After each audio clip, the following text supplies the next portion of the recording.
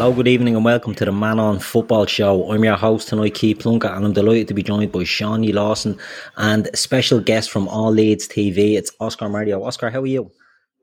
I'm good, mate. I'm good. Glad to finally get a win after it's been so long. Wins are harder to come by this year, but delighted to win, especially the way we did win. So I'm buzzing at the minute, man. I'm absolutely buzzing. Good stuff. Yeah, it's been a tough year for Leeds, I have to say. Second season syndrome and the talk of Bielsa maybe moving on must be hanging over you at the moment. But to get that win is important and get yourselves back into that groove. You know, it's the old adage, you're never too good to go down, but I think you probably have a bit too much this season. Fingers crossed for you. Yeah, I'm confident. I'm confident we stay up. Definitely. I think obviously you've got to look at the season so far. We've had Luke Ayling out for pretty much the whole season. Bamford's been out the whole season. Two massive players for us last season. Two massive players in the Bielsa era, really. I think if you're looking at the top 4 or 5 performers during Bielsa's time at the club, I think every single Leeds fan in the world would say them two would be in there. Absolutely crucial for leadership. And Bamford, we've got to remember, was involved in 25 goals last season. 17 goals, 8 assists. I think any team will struggle if you lose that, from your team, no matter how good you are. So I'm not panicking too much, mate. We're still getting results here and there, wins, draws. We've only actually lost 5 out of the first 14, so we're still hard to beat, and that's the main thing. So I'm confident we'll stay up, mate. I'm confident, to be honest. And we've got January around the corner as well, in case we do need to bring in more depth if we have any more injuries. So I feel okay at this moment in time, mate, to be honest. Good stuff. And Shawnee, this is our third week on the Man On Football Show, and we've been looking back on shows and we've been looking at players to watch, and we've been sort of looking at teams that we've been following and then putting in a nostalgia section. But I think it was yourself who came up with the idea of doing one about the Leeds era and the Ridsdale era at Leeds, how they went, They flew too close to the sun. The old Icarus tale, they flew too close to the sun and fell back to earth. So I think you're looking forward to having a chat about this tonight. Yeah, it's one I've always been sort of, now don't ask me why, it's just one I've always been sort of interested in, because the rise and fall of Leeds is so rapid that it's absolutely mental to comprehend how a club of its size, something like that can happen, because you need to think about, maybe not in the last 2 decades, but Leeds are one of the institutions of football and in English football. You feel that they're one of the pillars maybe throughout history that would probably stand high with the history that they have at the club and the plethora of players they have playing for them. And even the team that I remember back then in the Premier League, the Carling Premier League era, the team that they had, and just games against Liverpool, I suppose, that I remember. And I even remember that Champions League run. I even have memories of those games. So it's funny what kind of sticks in your mind, but it's mental how what happened to such a big club. And to be honest with you, tonight I'm happy to just sit here and be educated and learn more about it and just give me 2 cents then when asked. Yeah, no, that's true, and that's why we're delighted to have Oscar on. So for everyone listening, obviously tonight's show is about Leeds, and as we've just touched on there, it's such a fascinating story for us who we're not Leeds fans, and Oscar, you've sort of had to live through the highs and the lows of this, and there have been plenty of lows, unfortunately, since these halcyon days.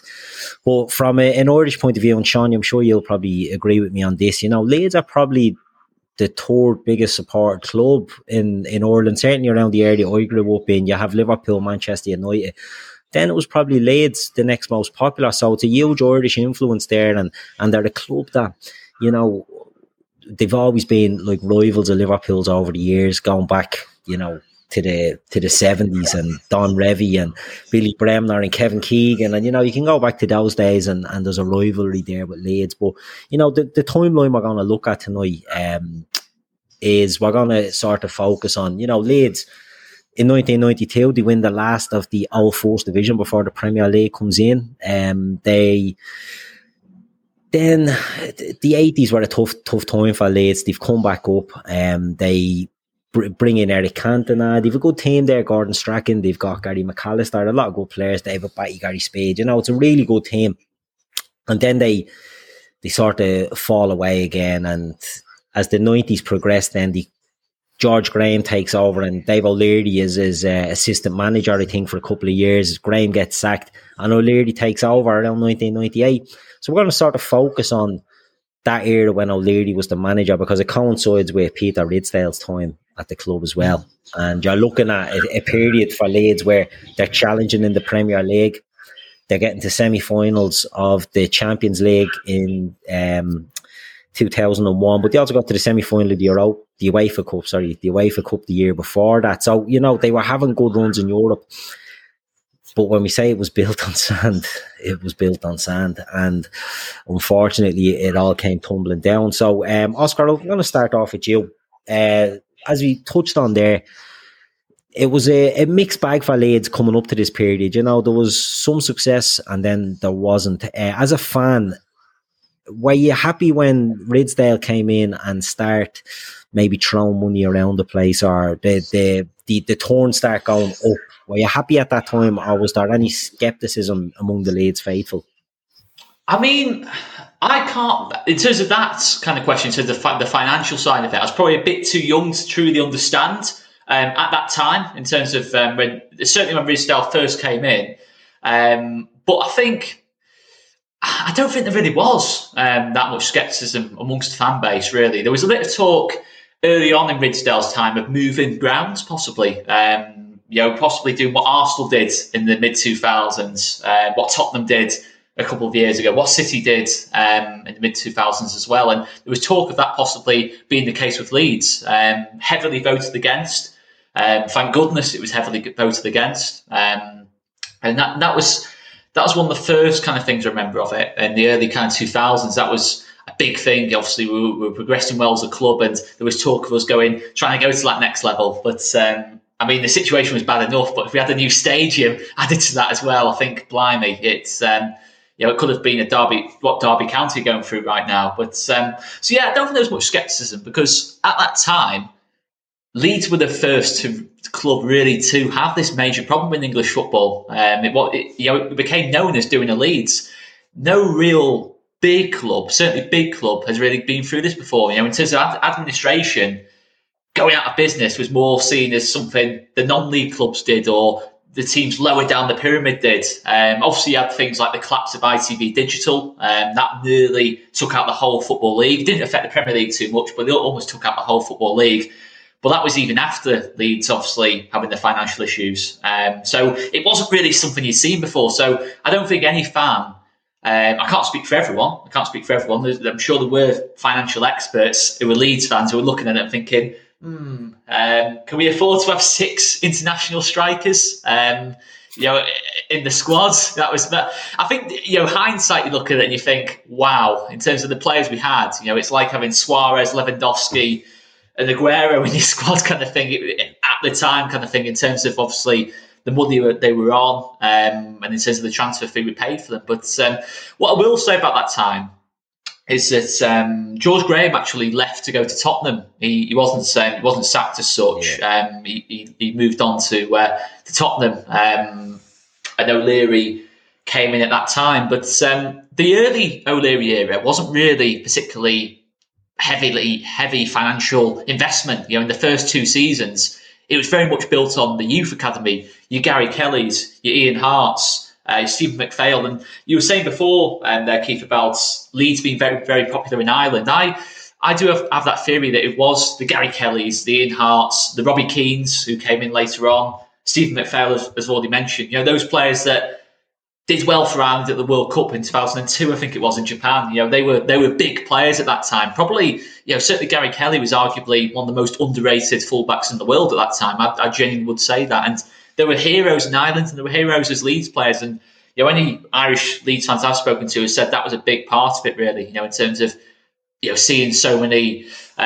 You compare it to Ireland's situation now as a team. You don't really have any star players who are big players for like the elite clubs in that kind of sense. At that time, you had your Roy Keanes and that lot as well to add to the mix. So it was a very different time for Irish football as well. But Leeds were very much at the front of that at that point in time. But just to go back to it, I think from 98 to 2000, I would always break that O'Leary era into two parts. The first part, I think O'Leary, certainly as I was growing up, was probably considered one of the brightest young managers in the world, to be honest, at that point. Very comparable to kind of Pochettino's early time at Tottenham, really. The team was playing fantastic football, a lot of players coming through. And it was very much a case of, okay, they get one or two more players in, they can go that next step. Yeah, I think in the first season under O'Leary, I don't think we did much league position-wise, but the second season we broke into that top four for the first time. I think we won at Ipswich on the last day to secure it.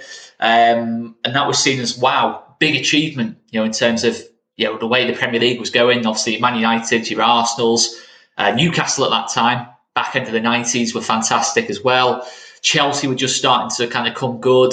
Liverpool, I know obviously were having more success in the Cups at that time, but you were still always there or thereabouts for the top four at the very least. Obviously, Gerard Houllier was just coming in at that point, I think. Was he about 98 as well? I think Gerard Houllier. Yeah, so Liverpool was starting to become a top team again as well. So it was a very interesting time, very, very competitive at that top end of the table, and that was what it was kind of built on that first 2 years, getting the younger players through. Harry Kewell as well. Again, he's not one we want to talk too much about because of obviously what he went on to do. But it was it was one of them. We had a lot of young, very talented players in that team. Alan Smith, to mention too. So, I can't even mention all of them. There was that many of them, and it was a fantastic time, in terms of, and it was really what got me into supporting Leeds, in terms of you went to Ellen Road, you saw the team on the TV, and it was just a team you just fell in love with. It was everything that was right about football. Academy lads coming through, attacking football, atmosphere, everything was just spot on kind of thing. And it was just a fantastic time to be a Leeds fan those first 2 years, definitely. Yeah, Sean, something that Oscar's touched on there, the makeup of the Leeds squad. So I'm looking at their 1998 sort of who was in the Leeds team, and the mix of experience and youth is plain to see. So they've got like Nigel Martin is in goal, but they've got Paul Robinson there as a backup. They've got like Alfie Haaland, Lucas Radibi, David Weatherall, all experienced players, Clyde Reinhardt, Jimmy Floyd Hasselbank, David Hopkin.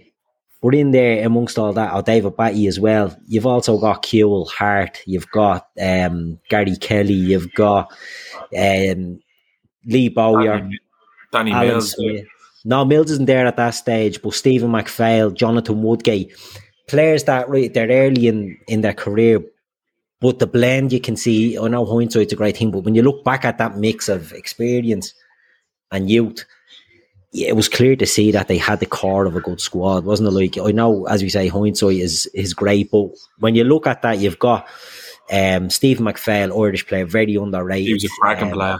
He'd have been some player. Had it not been for the injuries, he's one of those players, when you see the question, name a player who played for your club who you just wish had gone injury free. He'd be, I think for a lot of Leeds fans, he'd be well up there in terms of the discussion. Stephen Gerrard speaks very, very, very, very highly of Stephen McPhail in one of his books, as talking about him as in terms of an opponent, saying that he was almost impossible to play against. And I know that for whatever reason, I think they sort of retain some sort of relationship with some, because Stephen McPhail was up in the foul at Shamrock Rovers a couple of years ago, helping out up there, and one of my mates was playing for them at the time and told me that the fella was an absolute wizard, honestly, and you don't get to that level, and it is sad, kind of, like Oscar said, that he was one that kind of injuries took away. But you look at some of the players you're naming there, Keith, at that time, they're some of the hottest prospects coming through in English football, and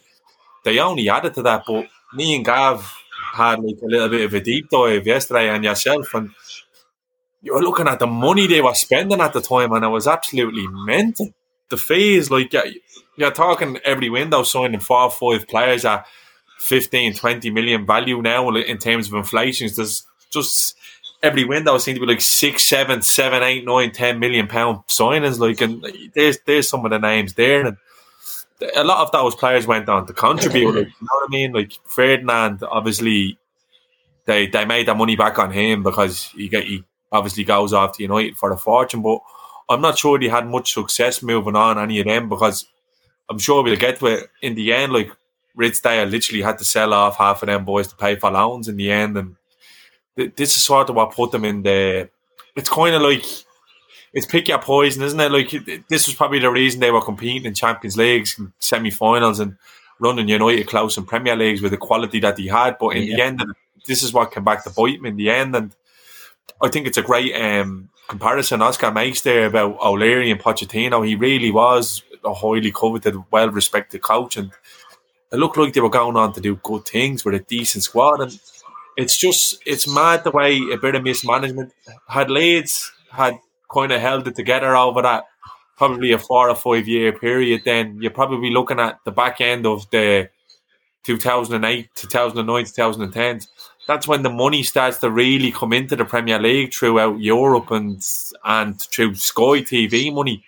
And Leeds just missed the boat there. Like, who's to say now what would have been for them? So it's crazy, some of the stories I heard about Ridsdale and the stuff he was spending money on, not just players, but around the training ground, and like spending X amount on fish tanks and exotic fish and all. I'm like going, like, it was just, it's absolutely bonkers. And it's so sad because the biggest losers of them all was the Leeds fans. And Leeds is, correct me if I'm wrong, Oscar, Leeds is like it's a one city team, isn't it? Like, it's just, that's it. That's all that's in the city of Leeds. That's it. Like, it's just them. Yeah, everyone's a Leeds fan in Leeds kind of thing. It's it's different. I know, obviously, to other cities. You've got Liverpool, Manchester. You've still got that. And that was a big thing. Really, it really is different. I think, being a one club city. It is, because I watched the All or Nothing, the documentary, and they're going to these fans, and you can tell like there's like a labour of love there for them and what they've been through in the last 16 years, and going so close, coming up from the Championship, losing a couple of playoff finals and all. It's been hell for them, Keith, and they literally paid the ultimate price for that, because sometimes you can get away with it. You know what I mean? Like, sometimes you can go down like that and you recover quick, but they didn't. They just kept sinking and sinking. It's absolutely mad to fall from where they are, because I'm a hero for Premier League years and all these, and they show the Leeds side and just some cracking players playing cracking football, and it's mad how quickly it went pear-shaped. Like, it just goes to show how bad. Look at Barcelona now. Like, it just goes to show you're never ever too big to suffer this sort of fate. Like, Barcelona would be considered one of the biggest clubs in the world, and they were nearly on the very end of something like this as well. Obviously, they won't sink to the levels that Leeds did, but it's absolutely mental. Like, they went from playing Champions League semi-finals to League One in the space of 4 or 5 years. Yeah, indeed. And Gav, if you could put them the signings back up there for a second. So they had a good squad in the 98, 99. I think they add then to that with I think Batty, Huckabee, Bridges, Dilbury, they come in the next season, Wilcox maybe as well. They're not huge names. They're big enough names. But if you look at the fees for them, like Bridges, 6.7 million, Dilbury, 6 million, Huckabee, 6.8 million. Doesn't seem like much now. But back then, that's a substantial amount of money to be bringing them in. What I will say is, though, Bridges was... I think the only thing with Bridges is another one similar to McPhail for me. He had, it was either his first or second season. I think it was his first season at Leeds. He was incredible. I think he was second top scorer in the whole league, and that was when we were really starting to rise up. I think it might have been 2000, 2001, or it might have been the year before, actually, 99, 2000. But he just got picked up a really nasty injury, and it was after that he never quite recovered. And he would have been some player for Leeds, convinced of it. I think him and Viduka up top would have been a superb plan. And I think you look at some of these later signings, into the Keane, Fowler. I think they were bought because Mickey Bridges never quite recovered from that injury. And not to say Keane and Fowler weren't good players. They did well for Leeds. In terms of when they were on the pitch, they delivered. Certainly Robbie Fowler, his goals a game record for Leeds was very, very good, to be fair. I know obviously 15 mil, you're looking at what what is in kind of today's money. You're looking at probably 60, 75 mil ish, maybe even more than that. It is mental, isn't it? Like, it is, yeah. and You got two strikers there, for 60, you already 75 had mil. who was scoring goals for fun in the Premier League. I'll tell you a funny one. I alluded to it last week before this show was brought up about a story about Robbie Fowler going to Leeds, and there was a lad in my class. I won't name his name, but he knows who he is. He's probably watching in because I actually don't know where his allegiances lie anymore. He was like me. He was Liverpool mad, but he wasn't Liverpool mad, more so Robbie Fowler mad right now. So I remember you going around to this fella's house to play playing FIFA 98 or whatever on PlayStation in the gaff, and the walls were plastered with Liverpool stuff, and he had that. Do you remember the old wallpaper? It was literally just the Liverpool crest just going sprawling across. So I remember Robbie Fowler went to Leeds, and the next time I went into his gaff, he had the room covered in Leeds stuff, and he's coming into school in a Leeds jersey, and he had the Leeds wallpaper, and I was like, what's the story? I'll say his first name, Darryl. What's the story? Like, what are you doing? He's like, oh no, I'm a Leeds fan now. I'm a Leeds fan now. And I was like, oh yeah. He's like, yeah, Robbie Fowler, just kind of follow Robbie Fowler. Yeah, I'm a Leeds fan now. I was like, what the fuck? Like, so that was kind of like how big it was at the time, you know what I mean? Yeah. It was, it's mental to look back, like when you're taking inflation into account, like the money that they were spending. Fowler was no spring chicken then either, like, you know what I mean? He was kind of late 20s-ish, I think, when he was about 27, 28, I think, when he signed for Leeds. As well. After the cup, literally playing top flight football from 17, and he'd a couple of injuries beforehand. So, like you said, like, hindsight is 2020, but it was just another one of them, like, just scar going from Leeds, like, but it looked like it was going to work initially, but again, in the ultimate price. Yeah, it was interesting because you're looking at these signings and they're making them, to be honest, of all the players on the list, one of the best players on there that never really worked out again for an injury for me was Eric Bakke. Eric Bakke was a cracking player, but he was always injured. Another player, 2 million that he brought in, and they didn't get enough out of him because of injuries. And when you're looking at all these players, and you can look at Bridges, bad injuries, Bakke, bad injuries, Matteo, I think he suffered a few injuries. Robbie Fowler injury, Seth Johnson injured. Like, there was a lot of players that didn't work out because of injuries. And when you're paying that sort of money, you know, the next years on from that, you're bringing in your Rio Ferdinands, you're bringing in your Olivier Decour, Viduka, because all these guys, probably before that, big money, big players. But as Oscar touched on, you know, how many forwards can you have in a squad? I know back then they were saying, you know, you play a 4-4-2 traditionally, you'll have four forwards. It's not like it is today, 4-3-3. You'd have 4 centre forwards. But they had a lot of big earners, a lot of big money on the books there, didn't they? And while they were starting to reap the success, it looked like it was spend. Now, people were saying earlier in the chat about, I think it was Dan Bailey said, you know, O'Leary wanted to build a steady and Ridsdale wanted everything now. And it's funny because Ridsdale blames O'Leary on wanting to spend. And we're going to come on to Peter Ridsdale in a minute, but his part in this at the time and since then has been fucking deplorable, to be honest. Like, the fella has never really taken ownership or responsibility for it. But they're going on, and while all this is happening, if you're building a squad like that, you're gearing up for success. And success was coming. They were challenging at the top end of the Premier League and they were going into Europe. So they've a good run in the 99-2000 season. They get to the semi-final of the UEFA Cup. They get beaten in an infamous semi-final by Galatasaray. And we know, look, the backstory. I don't know, Oscar, if you want to touch on that or if you just want to skip over that. There's bad...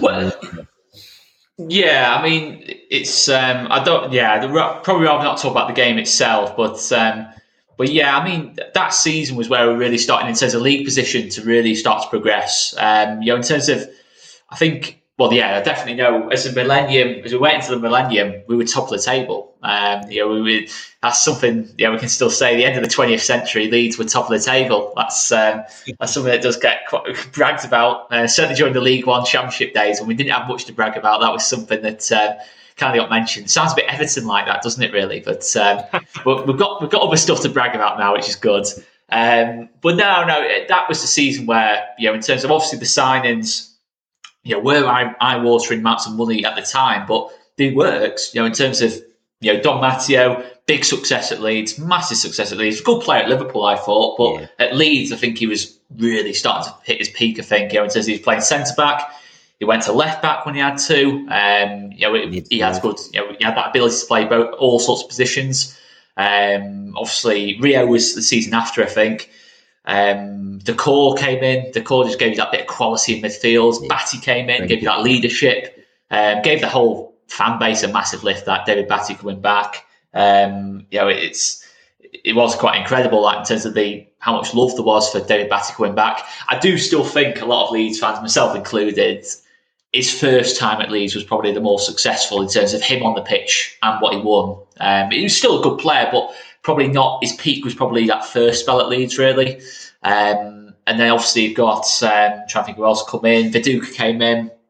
I think it was the summer after 99-2000. So we were starting to really build a solid spine more than anything. Nigel Martin had been there for a long time. Was probably, again, it's going to sound biased, this, but for me, I know obviously David Seaman was around as well, but at that time, I think that Nigel Martin was consistently, I think 3 seasons in a row was PFA Team of the Year for Leeds and Palace. Yeah. So, he really was one of the top keepers in the league. In terms of his shot stopping was incredible. Maybe not the best ball playing goalkeeper, but he didn't need to be at that time. To be fair. It didn't really matter. But certainly one of the best goalkeepers in the world. I don't think there was any doubt about that with Nigel Martin. And you got the chief, Lucas Radaby. I mean, in terms of leadership, what he brought to the team, he just got better and better and better. Another player where injuries, again, it cost us a little bit, but still one of the top centre-backs in the league at that point. So the spine was fantastic. Martin, Radaby, Batty and Decor, and then obviously Smithy was up top, and we got obviously Viduka over the line the next summer, and it was really starting to take shape at that point. Kewell was, I don't want to say it, but he was fantastic. He was a fantastic footballer. He was one of the best players in the league. He was one of the best. Yeah, I mean, I'd probably compare him in terms of, in that Leeds team, probably comparable to kind of like a Hazard kind of thing in terms of getting you up the pitch and just being able to do crazy. Some of the goals he scored is incredible in that kind of sense. But I'd say comparable to Hazard because he wasn't like a Salah or a Mane in terms of delivered week in, week out. He was inconsistent as well. He did have games where you didn't see him for like 2 or 3 weeks and then he'd come back and then he'd win you the game on his own kind of thing. Yeah. So a bit more like a Hazard kind of talent. Very nonchalant type of player. Who's that, sorry, mate? No, Kewell, he was a very nonchalant type of player, as you say, he's bang on at it and you don't see him. But then when he's good, he was excellent, and he was the player that nobody knew about. And as we said, the youth that coming in, you touched on David Batty there, and David Batty coming back was a Leeds legend. He'd won the league, hadn't he, in the first division team. And he gave leadership as well, because you're talking there, Nigel Martin, I agree. He was probably the England third choice keeper, nearly. Maybe not at this stage. Tim Flowers would have been ahead of him just before that, David Seaman. He was so underrated, but he was a hugely experienced keeper. And you have him, you have Batty, you have Lucas Radibi, you have all these guys with experience, but then you still have these young lads coming in. And it just looked like it was going. It was on the up. The next season then, they continue, they progress the 2000-2001 season. And this season culminates in getting to the semi-final of a Champions League. Is there any standouts from that Champions League run? Like, what do you I think it's just the starting 11 we had. The starting 11, you can name in terms of Martin in goal. You got Gary Kelly at right back, Ian Hart left back, and then centre backs, take your pick kind of thing. It tended to be Radaby, Ferdinand, but then you got obviously like Don Matteo, Jonathan Woodgate. So you've got 4 just top centre backs there. I'd argue most of them world class. I could make a solid case for all 4 being world class, to be honest, at that point. In that season, in terms of Don Matteo's individual performances in the Champions League, incredible. In terms of that, I remember that game against AC Milan, I was a kid kind of thing. Don Matteo still think about it now. Scoring in the San Siro and that lot. I can't repeat the song because obviously I don't want to get you guys demonetized or anything like that. But yeah, incredible. Because it was a hard run, Played Milan, played Barcelona, played Madrid. It wasn't an easy run. It wasn't an easy run at all. It was a great run, but the player to me that always sticks out to me in that Champions League run, who to me was the best player in that Leeds. I know who you're going to say. Can I guess who you're going to say? Guess who I'm going to say? Lee Bowyer. He was amazing. He was every absolutely game. Brilliant, and he was a horrible little bad egg. Yeah, he was. He was a horror. He was absolutely brilliant. I think he got 6 or 7 goals in that Champions League season from midfield. Like, this fella he was electric back then. And, when you're looking at players, you touched on the defence there, Oscar. Bring it into the midfield. They had players all over the park. You're looking at a 4-4-2 would have been the system you're playing there. And you would have had, Bowyer off the right. Was he playing off the right? Harry Kane off the left. It tends to be Bowyer on the right, to be fair. Sometimes we'd go 4-3-3, but mostly 4-4-2. Sometimes we went 4-3-3 and tucked Bowyer a little bit more inside, had Batty sitting, the core just off the left, and then kind of pushed Alan Smith a little bit off the right kind of thing. But it was mostly Lee Bowyer. But the thing is with Lee Bowyer was, on paper he was playing on the right. In reality, if you he obviously didn't have things like heat maps and touch maps and average position, all these kind of stats. It'd be everywhere with Lee Bowyer. It'd be absolutely everywhere kind of thing. He was filling it right back. He was going up front. As you said before, Keith, I think he was pretty much man of the match every single game, in terms of just dragging us through. And I'm not going to compare Lee Bowyer to Steven Gerrard, but in terms of the way he drags that Leeds team at times in that Champions League run, remember Deportivo, 2-0 down the first leg and won 3-0 in the second leg. It was Gerrard-esque kind of thing, in terms of just the only reason I mentioned Gerrard is obviously, in terms of Liverpool fans in this chat will probably appreciate it more from that kind of respect in terms of just individually, just at times when we're maybe struggling a little bit in games, just having that one talisman in the team. And that was Lee Bowyer, really. A lot of people will say it was Kewell, but for me, it was Bowyer. I'm not just saying that because of bias, but just Bowyer could do everything. He was more consistent. He epitomised the team, really, though, didn't he? Because you had Matteo, Court, Batty, you had Bowyer, and they were hard as they were monsters. They were just they were like the saying is dirty Leeds, but that was well before. But they kind of did carry that mantra because they were a nightmare to play against. It was a battle. They battled everybody. It was always a battle with Leeds. That's what what you are known for when you wouldn't play against them. Players like Danny Mills then, just dirty fuckers, just love the battle, and they drag teams into it all the time. And that's what they did. That's why they got so far, because although there was quality mixed within the squad, players like them mixed in with the tough nuts that they had, it kind of acted as an equaliser, and you could see teams shrinking down to Ellen Road playing there because... Oh, definitely. The place was absolutely bonkers, you know what I mean? And then you had a few nuts running around the pitch. Like, it was like playing just this mad cocktail, and look how far he nearly went. Like, you know what I mean? It's mental when you look back at like there's so many like different players you can pinpoint, put it down to, but like we haven't really talked about even Mark Viduka yet and what he was doing. Like, fella was a bleeding goal machine. Like, you know what I mean? Yeah. It is, and I know we're crossing over seasons, and we're saying players, but Shawnee's right, he touches on it. We've said about the midfield options Leeds would have had there, and that's without throwing in like Eric Backett that could go into the centre midfield, Stephen McPhail if he was ever needed. Up front then you're looking at players like Alan Smith, Mark Viduka, Robbie Keane. Who else would have been there at that stage? Robbie Fowler, I think, was the season after. So I think now, other options who would have been there. I'm trying to think who else would have been there at that point. Mickey Bridges, of course, Michael Bridges. I don't think he quite recovered from the injury at that point. Look, but he got a lot of it. But he's always injured, I suppose. I think Darren Huckabee was probably still around at that point as well. So there was a lot of... I think it was the season after 01-02 is where we had like the 6 international strikers at that point. But certainly... The thing is, though, options off the bench kind of thing. Options off the bench. I don't want to talk too much about Man United, but I think obviously Ferguson was kind of like the blueprint at that point in terms of having, you mentioned before, Keith, in terms of having 4 top strikers because everyone was playing 4-4-2. You bring 2 off, 2 on kind of thing, and that was what we had at that point. But it did tend to be Viduka and Smith. They worked really well together. Smith did the running. Viduka just gave you that class. He just gave you that class, and I wouldn't say the Duke was the hardest worker. I think everyone was. I mean, that's probably putting it lightly, but in terms of quality, pure ball striking. I mean, I don't think I've ever seen. It says when you just get satisfied watching someone just smash a ball, kind of thing.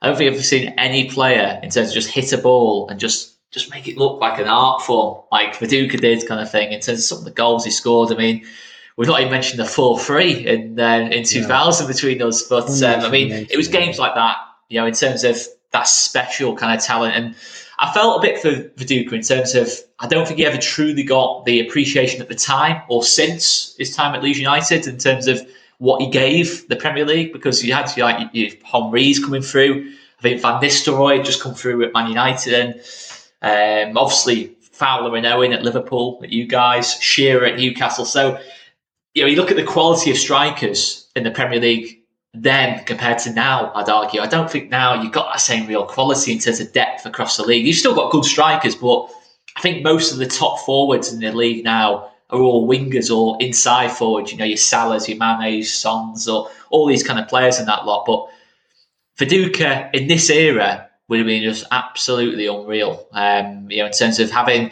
obviously, I know in terms of pressing, he wouldn't have done a lot of pressing, but if you had the players alongside him to do all that, he'd have been absolutely unreal. And to be honest, he would be classed as one of the best strikers in the world. I just think at the time he didn't get the full appreciation. And the goal record he had at Leeds, 20 goals every season, crucial goals as well. I said about that 4-3, just dragging us through that game, crucial goals in the Champions League. And it's just everything about it. He wasn't just a goal scorer either. The link-up play, the amount of assists he got in the team, he was a monster, absolute monster. In terms of the stories I've heard about him, in terms of again, I've heard this story a couple of times about in the tunnel at Highbury. I'm not sure what year it would have been, either 2001 or 2002. Literally having Martin Keown up against the wall, just having him in the off his feet like that and against the wall and that lot. And you think he was hard to be fair, Mark Viduka. He was the quiet assassin kind of thing. Very, very much a player that if you wound him up, he'd be a monster to come up against in that kind of sense. And he's one of those players really that you look at in terms of after his time at Leeds. Going to Middlesbrough was heartbreaking for me seeing that. I was thinking he's so much better than that. No disrespect to Middlesbrough, but he was so much better than that. You kind of think, for me, if he'd gone to a Liverpool or someone like that, I do think he was good enough for that. I do think he'd have been good enough to play, with people like Steven Gerrard and your Carragher's and all those kind of players. I think he would have been good enough in terms of compared to the strikers you did bring at that time. Just thinking, why did no one go for Mark Viduka? Why has he ended up at Middlesbrough and then Newcastle? And there was a lot of players like that, on that list before. You're thinking they were so much better than what I think. Obviously, Don Matteo went to Blackburn. I think Don Matteo, could have easily done a job for a Newcastle or something like that as well. So that was the gutting thing about it as well. Your heroes and that you think never truly got the appreciation they deserved, and just unlucky in many ways. But yeah, I mean, we've got to mention Ferdinand as well. He was the best centre back in the world at the time. He had a fantastic World Cup as well in 2002 at that point as well. And I think absolutely everyone in the world was after him at that point. And I just remember that after that World Cup thinking, yeah, he's not going to be at Leeds next season. It was just like, he's just the way, and that was when we were absolutely fantastic as well. You just thought he's destined to go to Madrid or Barcelona. I was thinking, I didn't think he'd go to Man United, but he did. But I did have that feeling that he wouldn't be at Leeds as soon as that happened. And that was the thing, really. They were fantastic players, and the reality is they should have won a trophy. Really, that's an era that really should have won a trophy. And when you talk about the best teams in the Premier League to not win a title, I think that Leeds team's got to be up there for me. And it is worth mentioning, I'm not criticising David O'Leary at all there. David O'Leary did a fantastic job at Leeds United. I will stand by that. As much as what happened afterwards was difficult to take, it wasn't on O'Leary, that was on the people above him. He's a manager. He's not the bank manager of the club. It's the people above him. Whether Ridsdale can blame him all he wants, I don't know, to be honest. I don't think any Leeds fan knows who did what. But at the end of the day, no matter what happened, even if it was O'Leary making the demands, I personally think it probably was a Ridsdale, based on the way the club was being run at that point. It was a bit of a marketing tool as well, because I'll mention as well, we had a big deal with Nike. I think we were the first English club to have that big deal with Nike.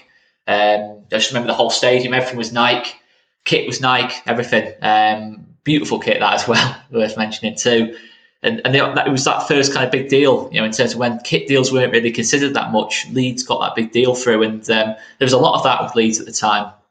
In terms of stand sponsors, all these new things. Big deal with Strongbow as well. And to be fair to Ridsdale, you could argue he was maybe ahead of the curve in that respect, but then obviously the way he run everything else at the club, he was naive to say the least. But yeah, it's worth mentioning too. At that time, from 2000, 2002, 2003, you had Man United, Arsenal, two of the best teams I've ever seen in this country. In terms of the quality they had, it was very difficult for anyone to topple that kind of quality. In terms of as much as Mark Viduka was outstanding, especially when they're telling your best players to them.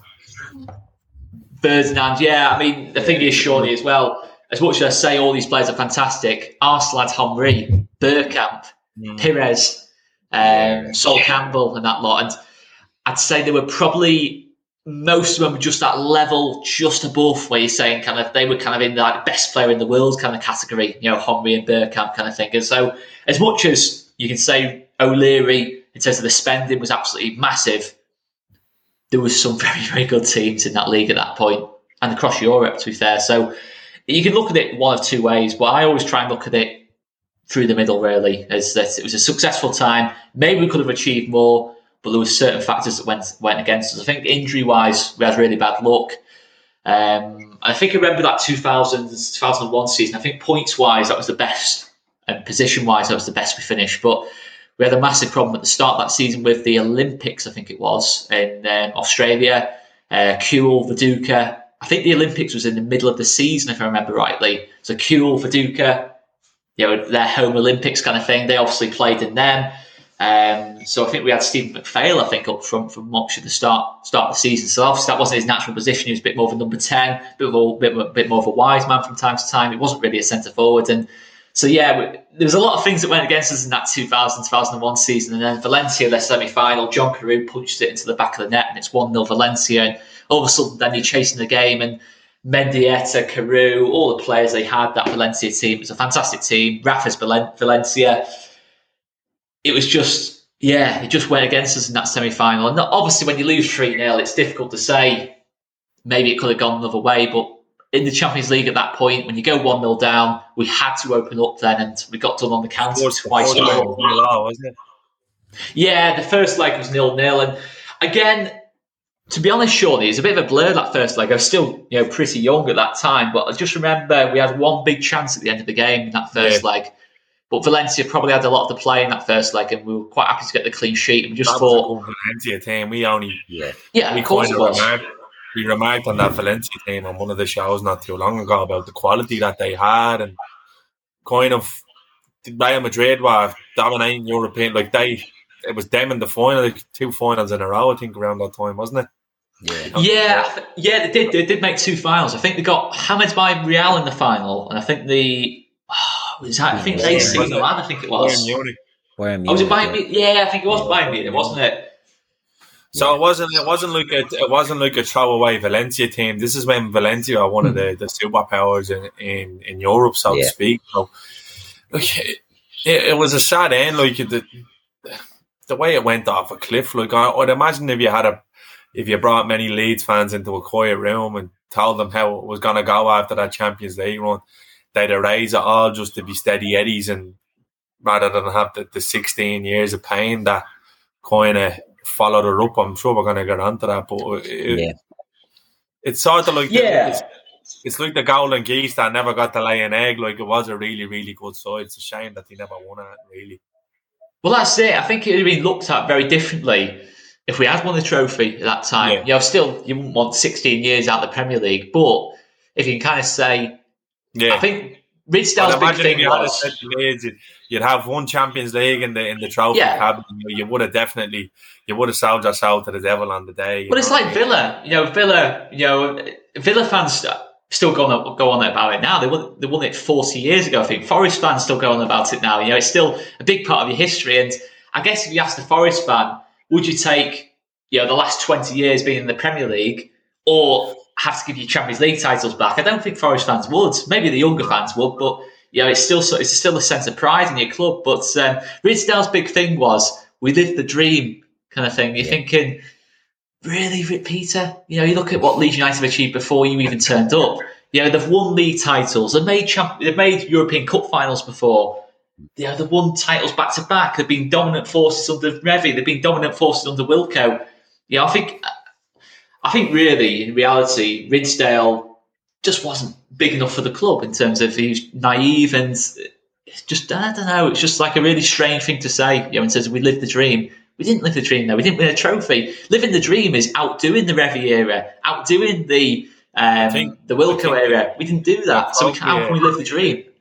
The appropriate title there would have been, we chased the dream. And we ended up exactly. I think that's what happened in the end. Yeah. Don't get me wrong, at the time, it was the excitement in watching that Leeds team. It was just incredible in terms of the forward plays you had, goals all over the pitch. Midfield, quality players in midfield, the core, quality player in that middle of the park.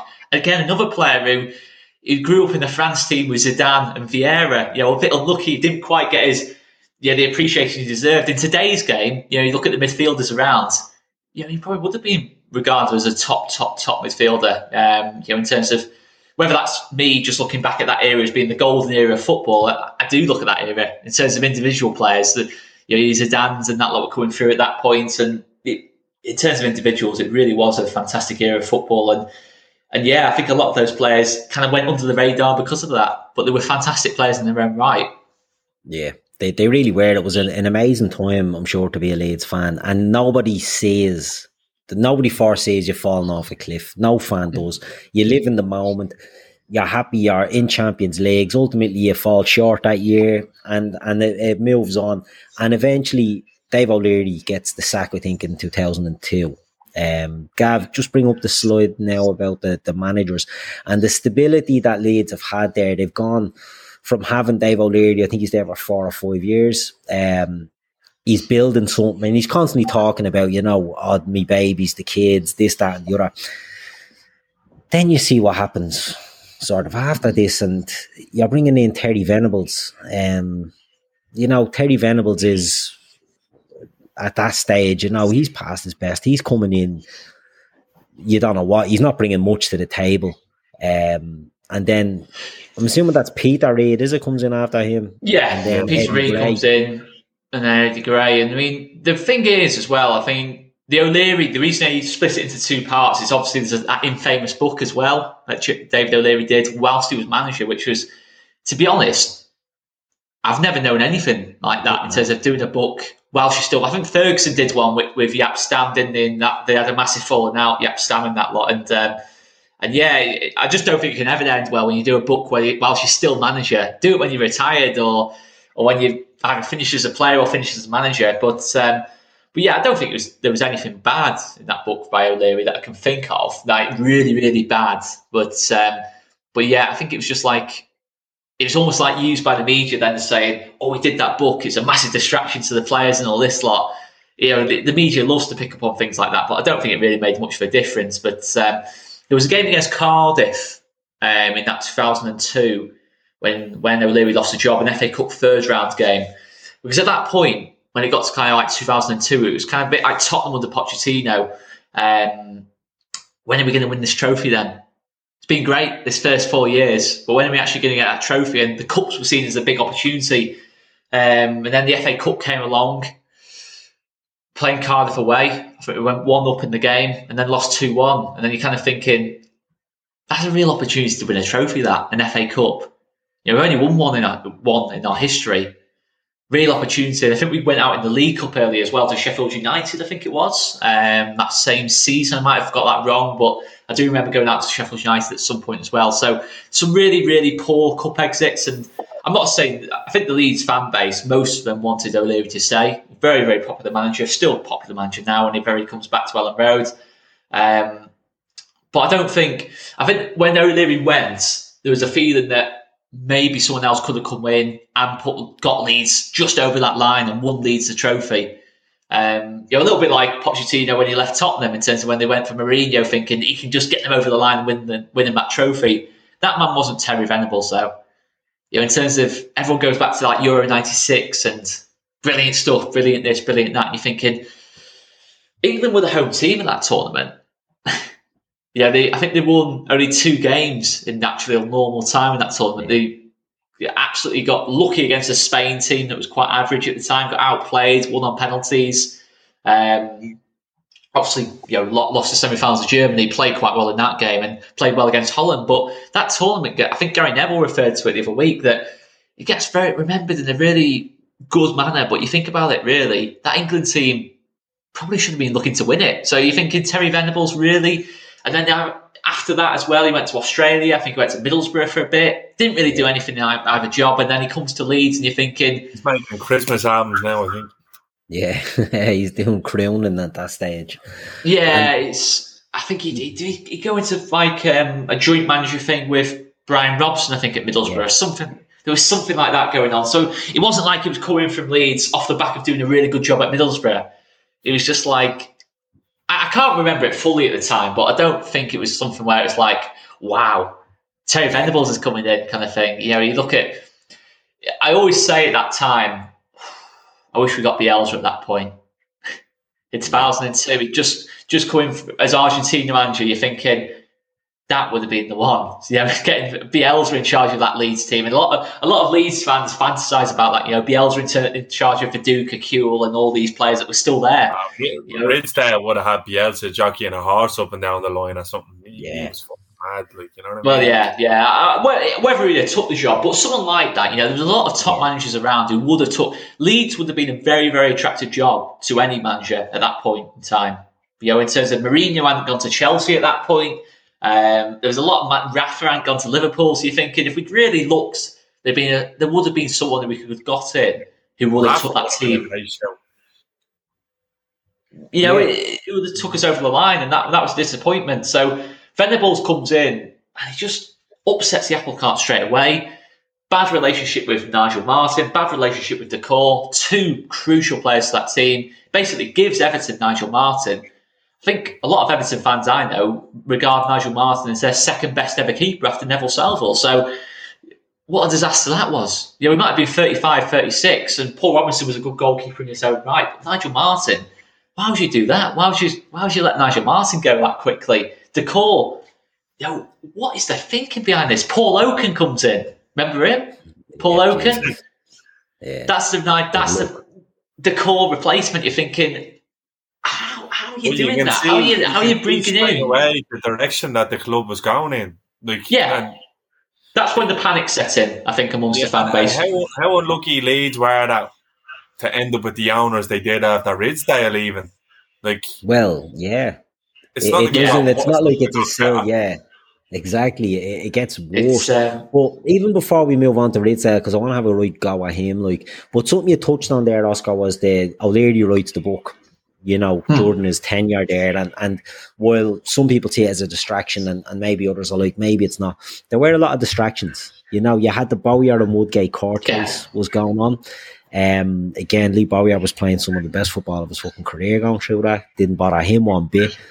But it was a distraction. It was but I think that was worse, a lot worse than the book. The book gets mentioned, but that Bowyer and Woodgate thing, oh yeah, that was the one for me that really kind of did it, because naturally it was disgraceful. Really, it was totally disgraceful what happened there, and I think maybe the club should have dealt with that in a very, very different manner. Very, very different manner that should have been dealt with for me. in terms of, I think, it's embarrassing really when I think back to how the club dealt with that situation. And that shows Ridsdale's inexperience in terms of how we dealt with that. We had that many players at the club before.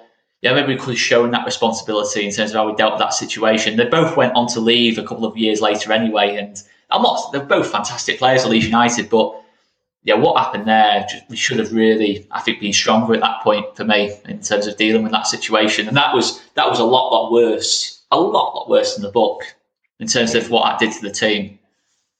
Yeah, and then just Dewberry, shows, Michael Dewberry got roped into that as well in terms of, I think, in terms of obviously having to give evidence in that whole situation as well. So, and there was criticism for Dewberry obviously for being honest in terms of, and it's shocking now when you think about it, but that was all on Peter Ridsdale for me in terms of how he dealt with that situation. He should have just been stronger and dealt with it in a totally different way for me. Yeah. Shawnee, Peter Ridsdale. What's the first thing you think of when you think of Peter Ridsdale? What's the overriding sort of memory you'd have of him? Charlatan. It's the first thing you come to, like what he done. Even he goes on, he makes a balls of another club after Leeds, doesn't he? Like 3 or 4. Yeah, like it's just how it's kind of, you look at now what was going on with Newcastle and this fit and proper owners sort of test that they have to go through now. Like the shy he landed Leeds in, and what happened after was, like, you could make a case that fellas like him should be really locked up. You know what I mean? And that's the God honest truth, because it's just gross negligence on so many levels. And like you said, he saw himself as the bleeding star of the show there. You know what I mean? It was all about him. He loved the limelight, doing this and that, and he thought he was the bleeding cat's pajamas. But I can't imagine what would happen if you locked Peter Ridsdale into a room full of Leeds fans, to be honest with you, because they ended up in this in the least offensive way. Oscar, do Leeds own Ellen Road again? Yeah, we have since 2017. We've got fantastic ownership. Because that's how bad it got. There you go. Yeah. Literally, we had to sell the ground. It was 13 years we had about the grounds. Three different owners who didn't rebuy the ground. Bates sold it, didn't rebuy it despite promising to. GFH then came in, didn't really take any interest. Chelino, flirted with it a couple of times, but decided not to. The fella they have in now seems to have the finger on the pulse and sort of be perfect owner. Yeah. Perfect owner for Leeds United. In modern football, he seems to know exactly what needs to be done in order to run a football club, and he's close ties with the people in the television who do the output. I was watching something yesterday, and the funny thing was that the person who referred Radrazani, Radrazani, yeah. Kenny Dalglish was the one who actually told him to go and buy Leeds. He was the one who convinced him in the end. Yeah, it's an interesting story. That I think it was during the Champions League game where Radrazani was just going to get City. Yeah, that's right. Yeah, and it's incredible. It's an incredible story. So it's kind of like you seem to be the rose growing from the concrete now, like which is good again. Now, I'd imagine if you went, which I don't think you will, if you went down again, I don't think it's going to be 16 years again of languishing. You know what I mean? The club seems to be in a good place, but when you look at the absolute mess that Ridsdale left there, like there has to be some sort of. There's no consequence, because he goes on to do it at 2 or 3 other football clubs. Yeah. Barnsley, Cardiff, Plymouth. Preston's at the minute. He's not popular at Preston. No, he's not popular. I'd imagine that he's not even popular in his own gaff, to be honest with you. Mrs. Ridsdale has had enough of him. It's one of them. It just doesn't care kind of thing. Ken Bates just didn't care what people think about him kind of thing. It's just it's all it's just. It's one of them. It's just see what they can achieve whilst they're at the club. Don't really care too much about the longevity in terms of what the future holds. And that's the thing with Leeds. And we've got the academy back now. We're bringing in some fantastic players. We've got a brilliant under-23s team. We're investing really well in that. We've got brilliant players coming through. And it's back to what that Leeds team was back in the 2000s. Yeah, we've got a while to go to get back to the Champions League and that lot, or Europa League or European football.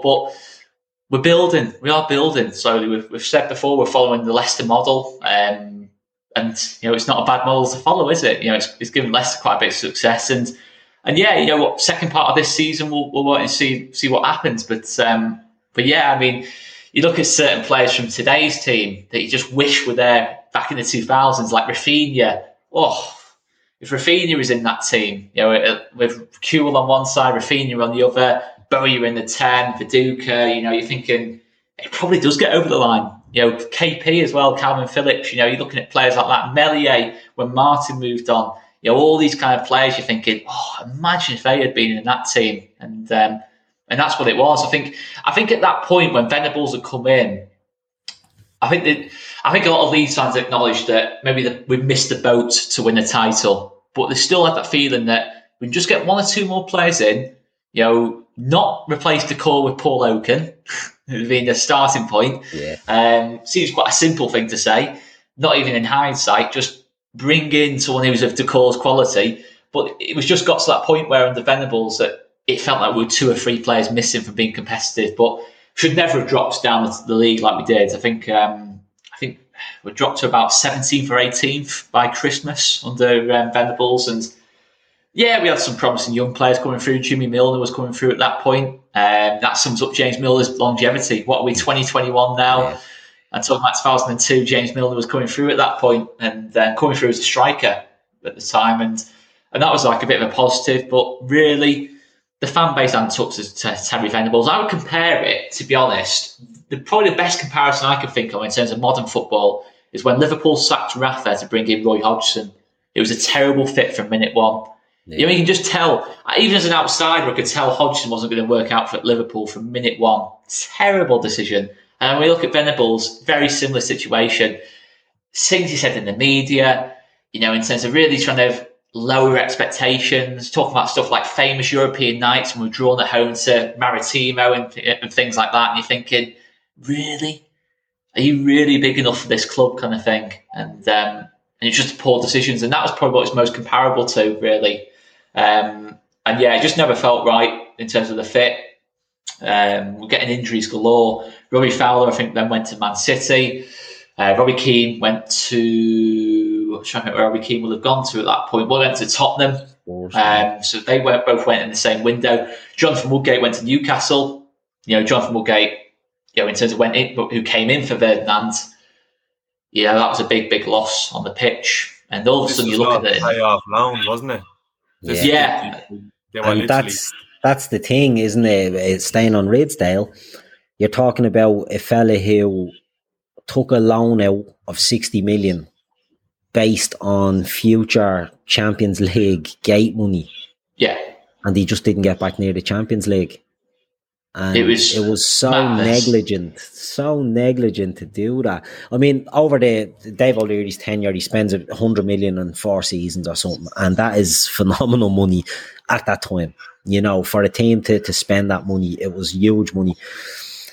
It's literally putting your house on something kind of thing in betting terms. That was literally what he did. He put everything on, like 60 million at that time as well. Yeah, you're thinking no club in the world's doing that. PSG aren't doing that. No club, no financial superpower is doing something like that. And I think really it was the Woodgate selling Woodgate, a local lad, that really, really started to make Leeds fans think something's not right here. We are starting to head into trouble. Fowler then goes, Keane then goes in the same window, in a bit of relegation trouble. Venables wasn't even under pressure at that point. You're thinking, can we afford to sack Venables? There's a bit of a question mark as well. Eventually, it got that bad where with Venables, it was just like, you've got to go. I think we sacked him in the March, either the Feb or March. Harry Kewell was still owed wages from Leeds while he was playing for Liverpool.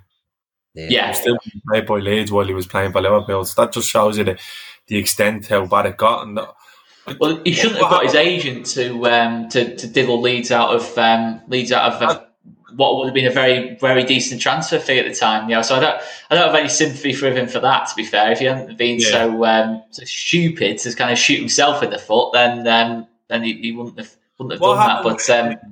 But Alan Smith was aware there was a lot. Like, I know he goes to United, but What was he? He was supposed to go to Chelsea. What Alan Smith was a weird one, wasn't it? Something happened there where you ended up losing a load of money in such a short space of time as well. Regarding, I don't quite remember the whole story, but I do remember that he was under massive scrutiny. I remember when he left that there was serious death threats and all made towards him. And I'll obviously sign it for United was never going to go down well. But there was a bit of skullduggery there, was there? It got to a point, Shawnee, where we were selling that many players. Teams smelt blood, kind of thing. Yeah, I think you saw a similar thing happen with Wigan, different scale, but Wigan sold all their players for absolute pennies, kind of thing. And it happened with all the teams that went out of business in that lot. And it got to a point where teams thought they're desperate. We can undercut them here. It happened with Kuehl and with Alan Smith. Man United, I believe, were the only team who wouldn't just pay in instalments, who would pay in full. And that was the problem. Alan Smith didn't want to go to Man United. Everyone I know connected to football outside of Leeds United has told me that Alan Smith didn't want to go to Man United. Obviously, at the time, when Leeds fans, we didn't know the full story. We weren't told the full picture. It was owner after owner after owner in that mid-2000s spell, just lying or hiding the truth or not telling the full truth and never really putting Leeds fans in the full picture. And Smith went pretty much a couple of weeks after we got relegated. What surprised me about that was that Man United went for Smith rather than Viduka. I'm thinking, for me, Viduka was always the better player. I know Smith worked harder, probably a kind of player the managers liked more, but it was just certain things just didn't make sense at the time in terms of some players went for big money, other players who you think everyone would want, they didn't want, and it was just a very strange time to be a Leeds fan. But to be fair, Kuehl, Viduka, Smith were pretty much, I think Kuehl went the season before we got relegated. Viduka and Smith were actually still our front two. They were still our front two in the season we got relegated. So you're thinking, this is thinking in today's kind of terms, it's like having Harry Kane and say, I don't know, who's a good comparison to Alan Smith in today's kind of game. I don't know, I can't even think of anyone comparable to Alan Smith in today's game. You kind of know what I mean, though. They weren't mugs, they were really high-level footballers. Yeah. Smith was a really good player. Harry Kane and Raul Jimenez, say for argument's sake, being in a team that gets relegated, being your front two, you're thinking, how can that happen? How can that happen? Even after everything else that's happened across the team, you're thinking, how can you get relegated with those two as your strikers, scoring goals? And Viduka still scored a lot of goals in the season we got relegated. So it's just a really weird time, sad time, but it was just, and it's worth mentioning that 2002, 2003, Peter Reid came in, we were in the relegation zone, he kept us up. Mark Viduka went on a monster run for the last 8 games. I think he scored 15 goals in 8 games, something absolutely crazy like that. He had one of the best individual displays I've ever seen from a Leeds player away at Arsenal, which cost Arsenal a title. Unfortunately, we gave Man United a title there by beating Arsenal at Highbury.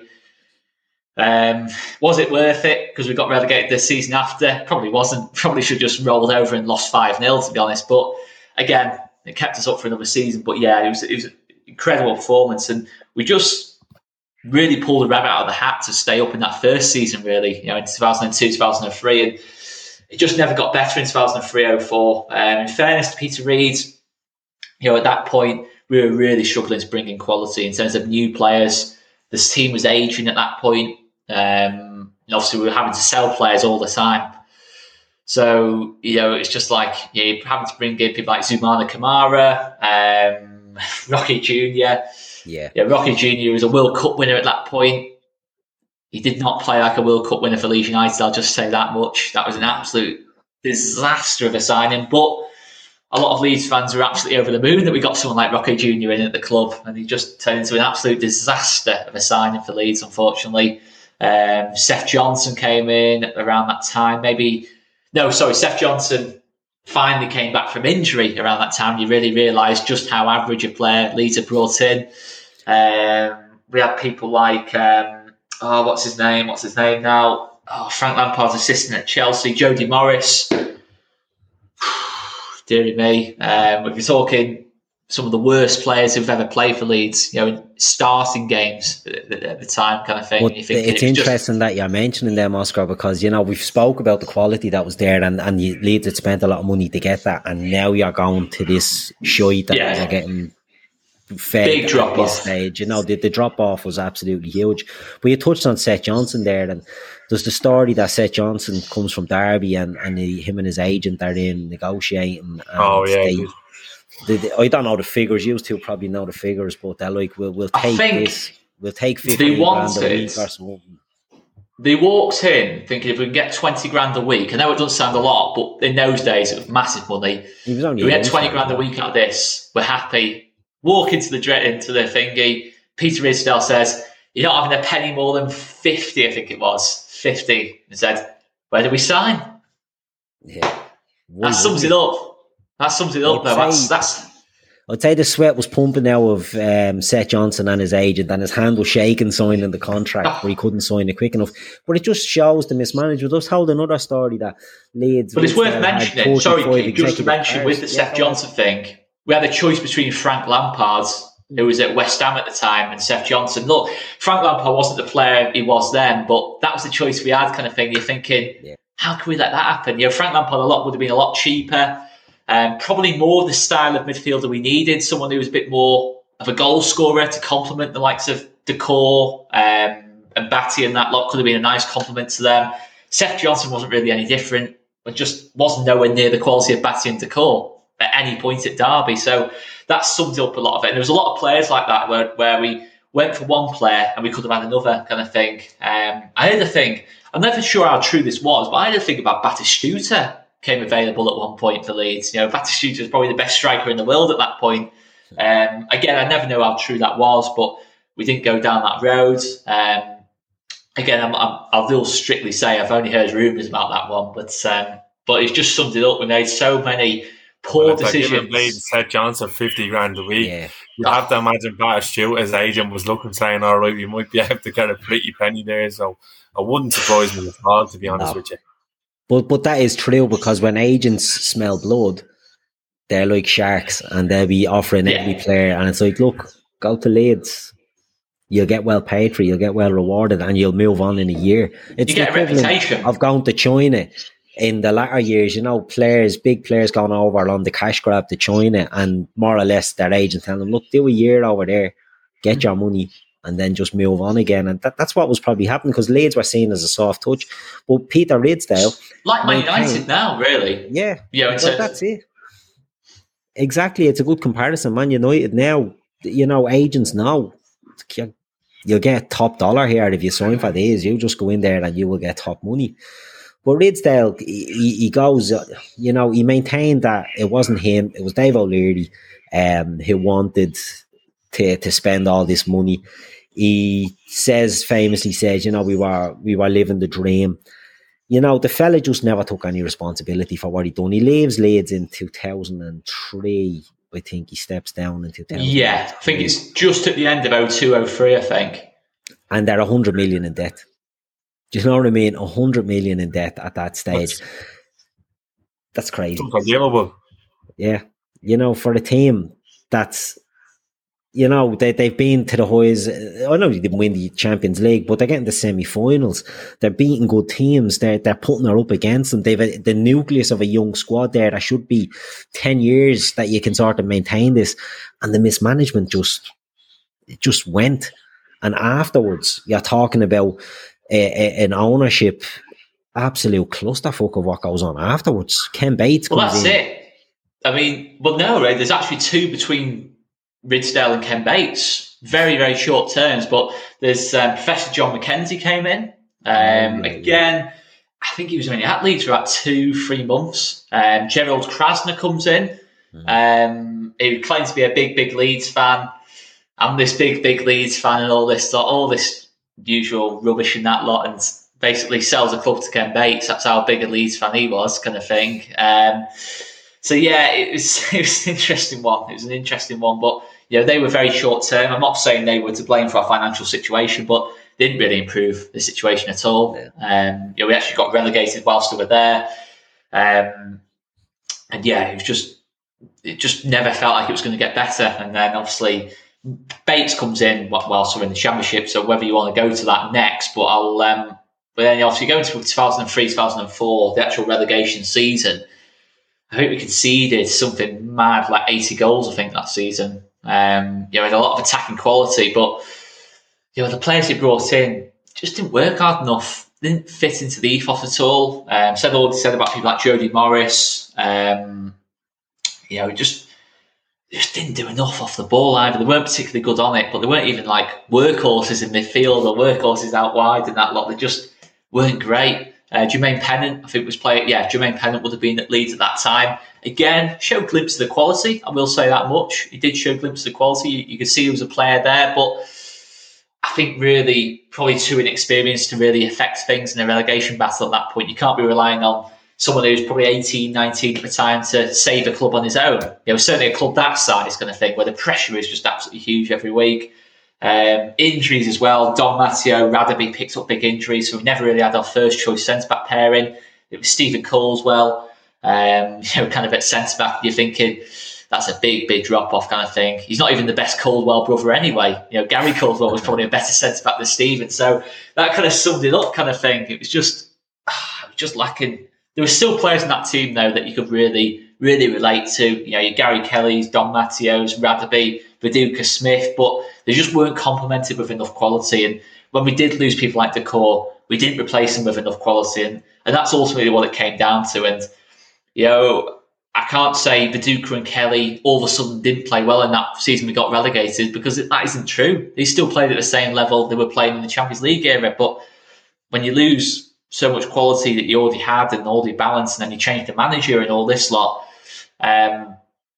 you're asking a lot at that point. You're asking a lot. And then when there's nothing to spend in the window, all of a sudden Leeds isn't becoming an attractive club to go to either for players and that lot. And you're just in a really, really dark place as a football club.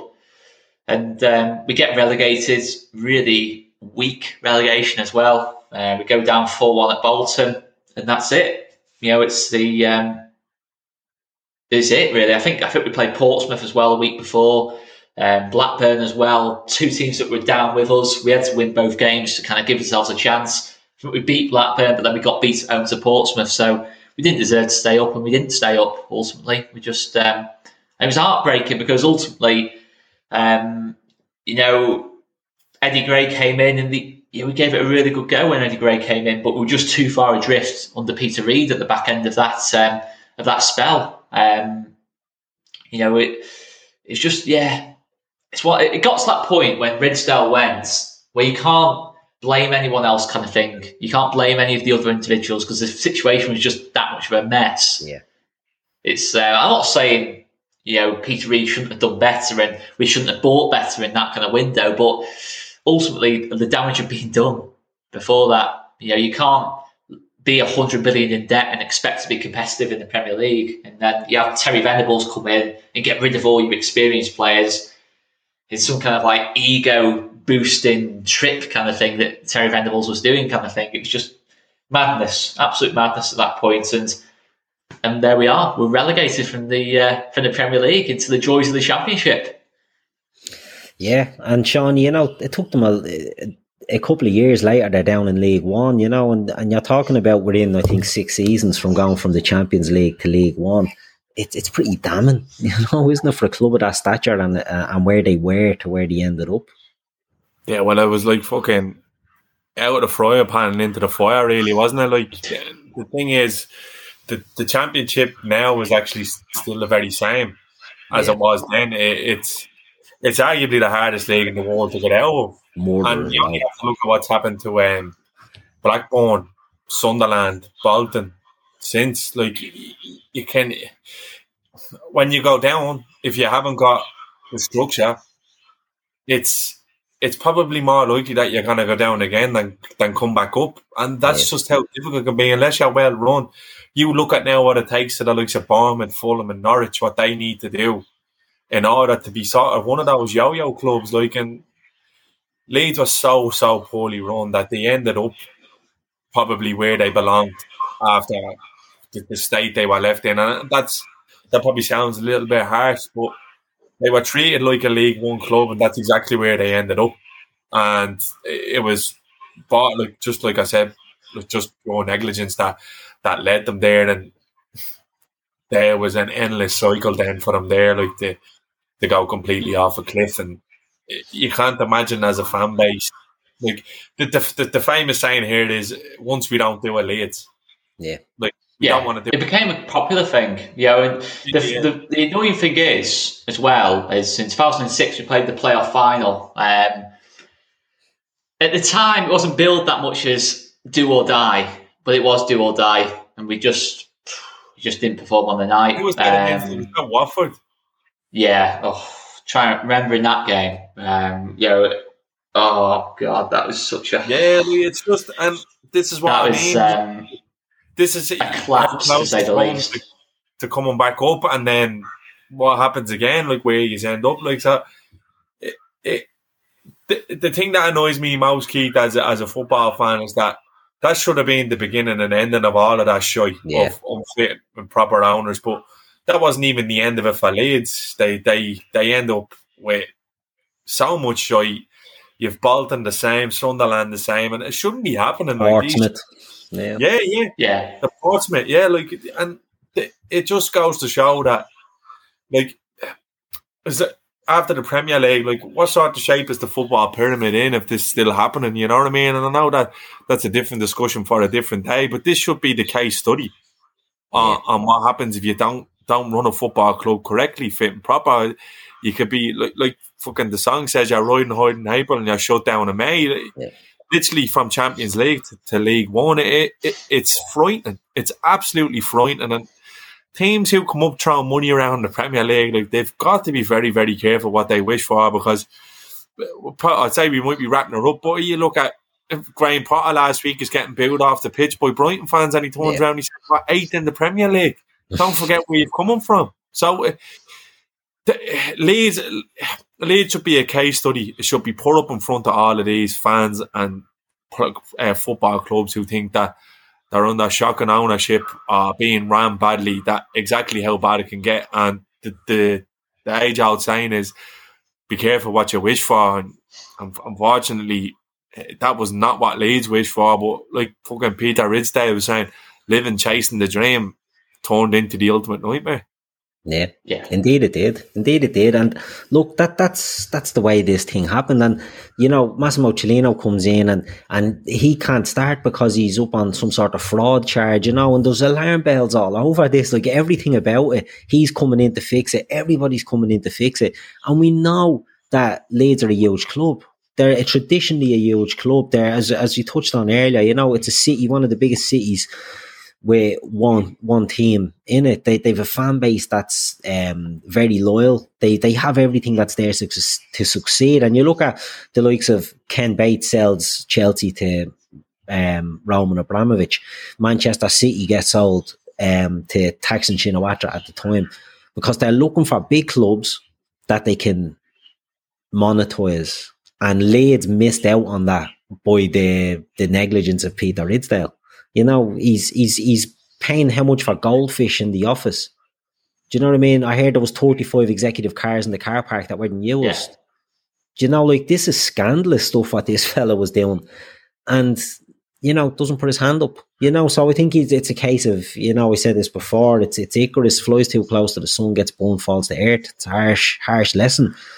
But Leeds are now in a position where, as you both touched on, the new owner is installing a setup there where you think if there is a relegation, which I don't know, I don't think there will be, but if there is, they're in a better place to tackle that. As Shawnee said, when you've got your Norwiches and your Fulhams that go down, regroup, come back up.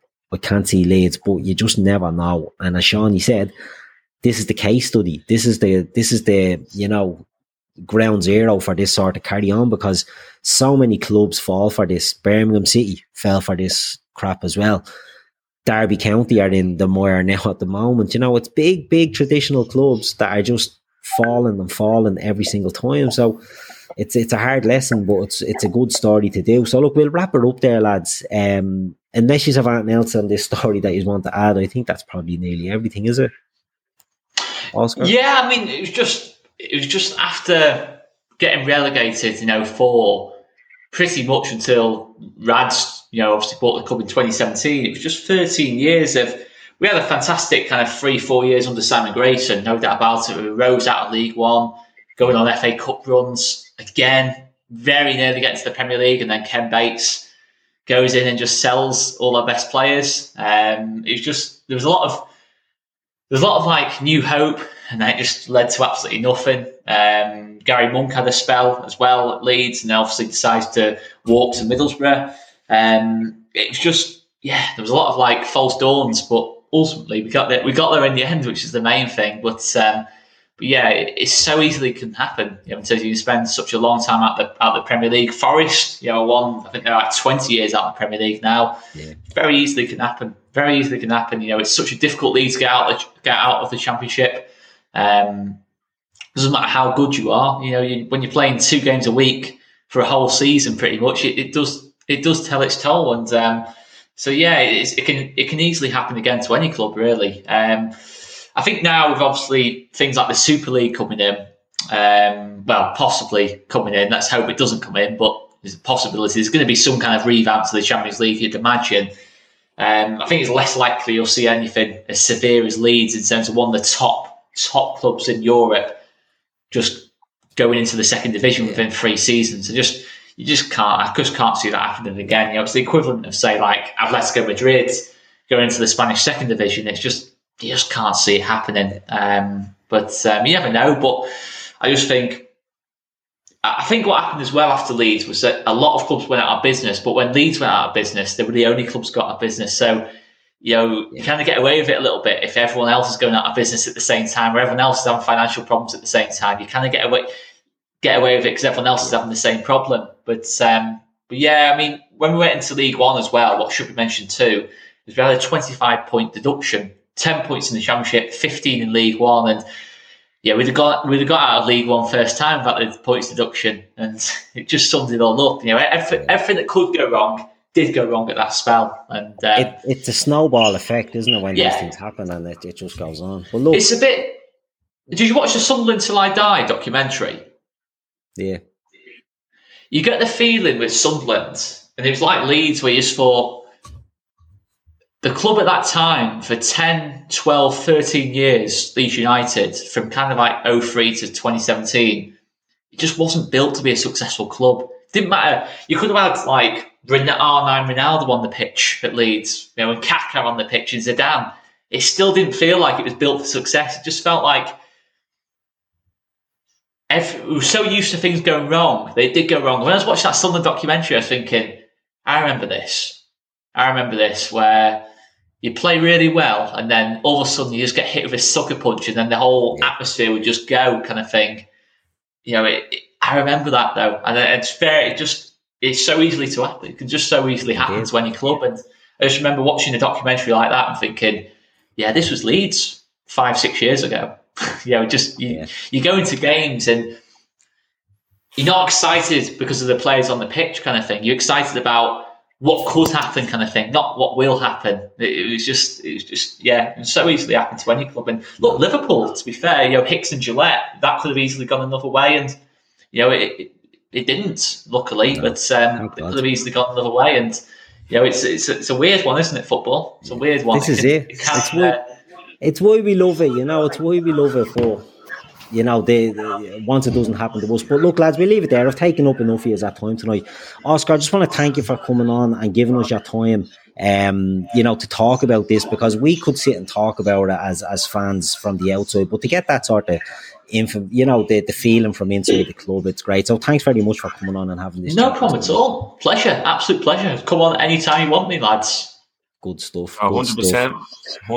I love. You can literally spend days talking about this stuff, you know what I mean? But thankfully for you, you are on the rise again, Oscar. But we look, you'll have to get better at selling your best players on. So look forward to seeing Rafinha in red next year. Let's see. I don't think you lads can afford him now, though, to be fair. We'll see. With Fabinho, Alisson and Bobby Firmino working on him on international duty, so we'll see what happens. But look, we jest. Listen, we'll wrap it up there. It's been a great show. It's been good looking back at this, and this is what the show is all about. So, lads, thanks very much for coming on. Everybody in the chat, thanks very much for watching and joining. And remember, hit the like, subscribe, spread the word. This isn't Liverpool. We're doing stuff on all clubs, and that's what we want to get the word out there. Spread it around. We'll try and build this channel up as much as we can. We enjoy doing these things, and we hope you enjoy it too. But let's try and get the word out there and get more interaction and action going in the chat. So, we'll leave it there. This has been the Man on Football show, and we'll see us all again next week.